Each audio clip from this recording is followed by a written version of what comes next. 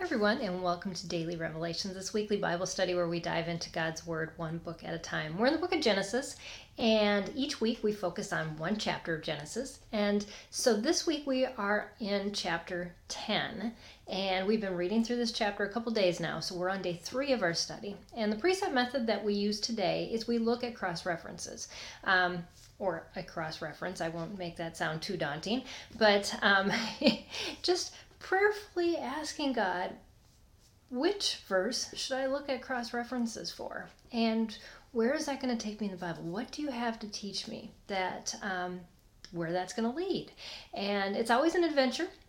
You never know what God's going to do. But we have to be open to slowing ourselves down, allowing God to speak to us, not just rushing through this time. And I found myself doing that this morning. That's why I'm telling you. Because I got through the whole chapter and went, there's nothing here. And read through it again. And like, there's a couple things here. And then really slowed myself down enough to allow the Holy Spirit to just lead me to the exact place that He wanted me to go today. And where was that? The verse actually was Genesis 10:22. Doesn't seem like it's very much. It talks about some descendants of Shem, and I'm turned to the chapter that I'm going to be referring to, which is my cross-reference, but I'll go back there.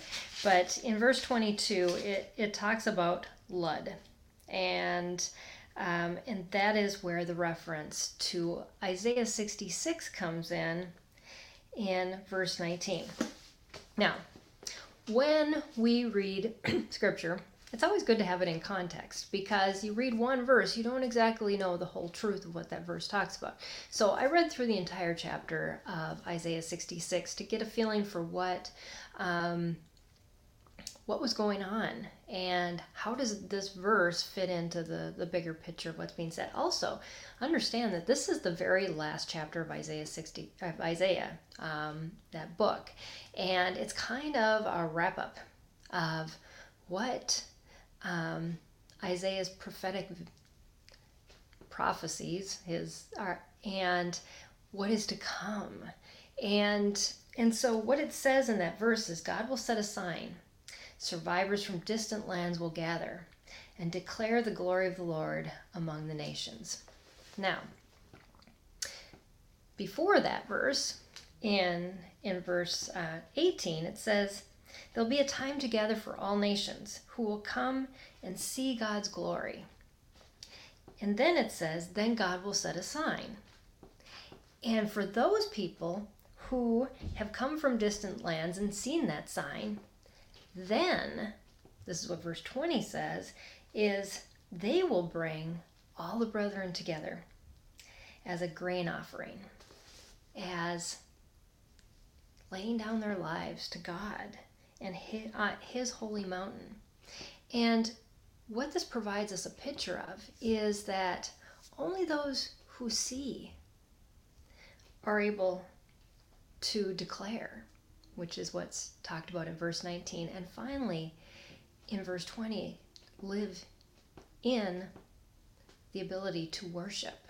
And as I was reading through this and went back to the beginning of Isaiah 66, this is some things that the beginning of that chapter talks about. And it just really resonated with me that our vision can get so clouded with just the distractions of the day, the things that we fill our mind with, the priorities that we set. And yet, when we are the ones setting the agenda, we miss exactly what God is putting right in front of us. It says this, who are the people? The brethren that God says. In verse 2, it says, they are the humble, the contrite in spirit, those who tremble at God's word.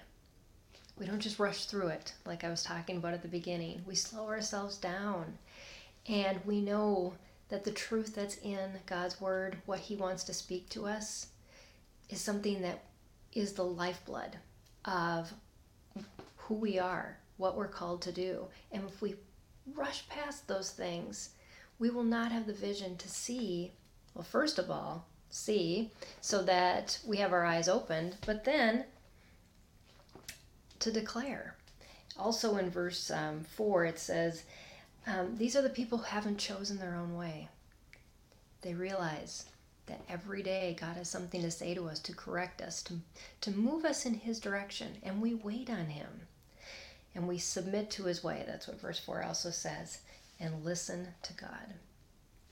And then what happens from that? Well, we declare. We live righteously is what verse 4 says. And finally, we live in worship, which is, again, a parallel to verse 20. But in verse 4 it says, they live to delight the Lord. That's the life I want. But in order to have that, I've got to get my vision cleared every day. I need to sit before God. I need to be patient. I need to allow his word to sink into me and to change me, to correct me, to teach me.